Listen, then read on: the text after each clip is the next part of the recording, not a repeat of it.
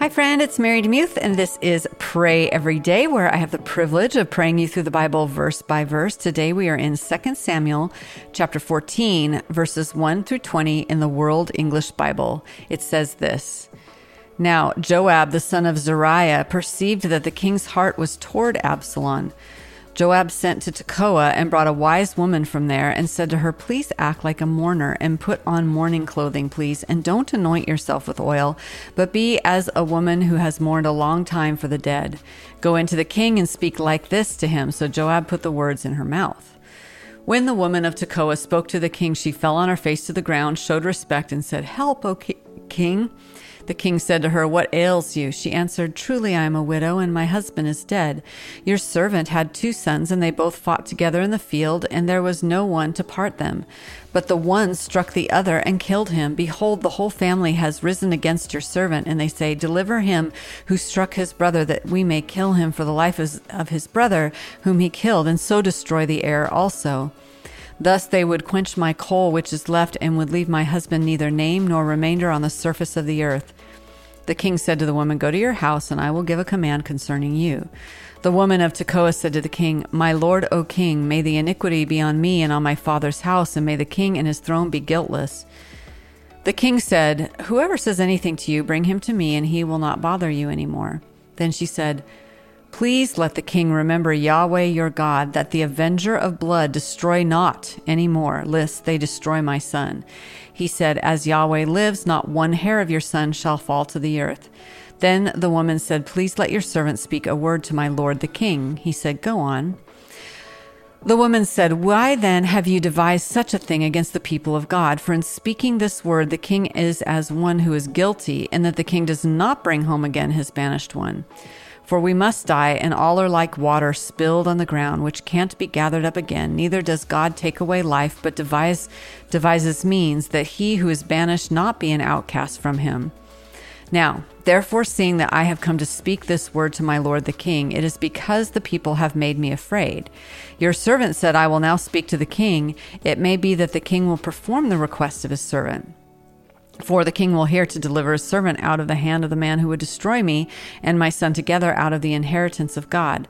Then your servant said, Please let the word of my lord the king bring rest. For as an angel of God, so is my lord the king to discern good and bad.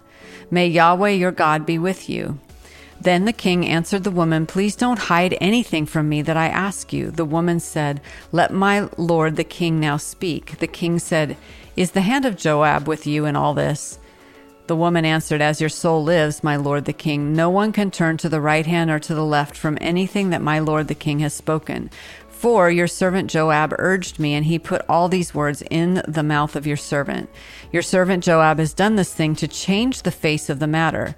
My lord is wise, according to the wisdom of an angel of God, to know all things that are in the earth.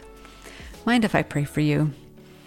Lord Jesus, we see here a desire to not see bloodshed anymore, and a plan by Joab to basically kind of do the same thing that Nathan the prophet did when he said, You are the man, to kind of expose what's going on with Absalom and to hopefully spare Absalom's life. And Lord, in light of that, I see your tenderheartedness toward the people of God, toward your people, and a distaste from you about violence. And, Lord, I don't even think we think it's a sin anymore. And I'm so sorry about that. But when I look at the narrative of Noah, and I look at why you destroyed the earth, it was because of increasing violence. And yet, Lord, we look at it on our screens all the time. We've become desensitized to violence. We think it's no big deal, and it's not even a sin. And so, Lord, forgive us for that. Forgive us for thinking that vengeance is right. Forgive us for jumping to violence as a solution to a problem rather than working things out. Lord, we live in a violent society. We live with violent words of accusation, words of misunderstanding. And so, Lord, I pray that you would help us today to hold our tongue when we want to lash out, when we want to make our case, when we want to harm someone with our words. Would you just would you shush us?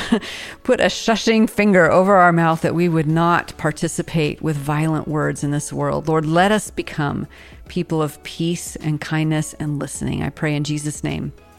Amen. Thanks so much for listening to Pray Every Day. Today's podcast is brought to you by Love, Pray, Listen, Parenting Your Wayward Adult Kids with Joy.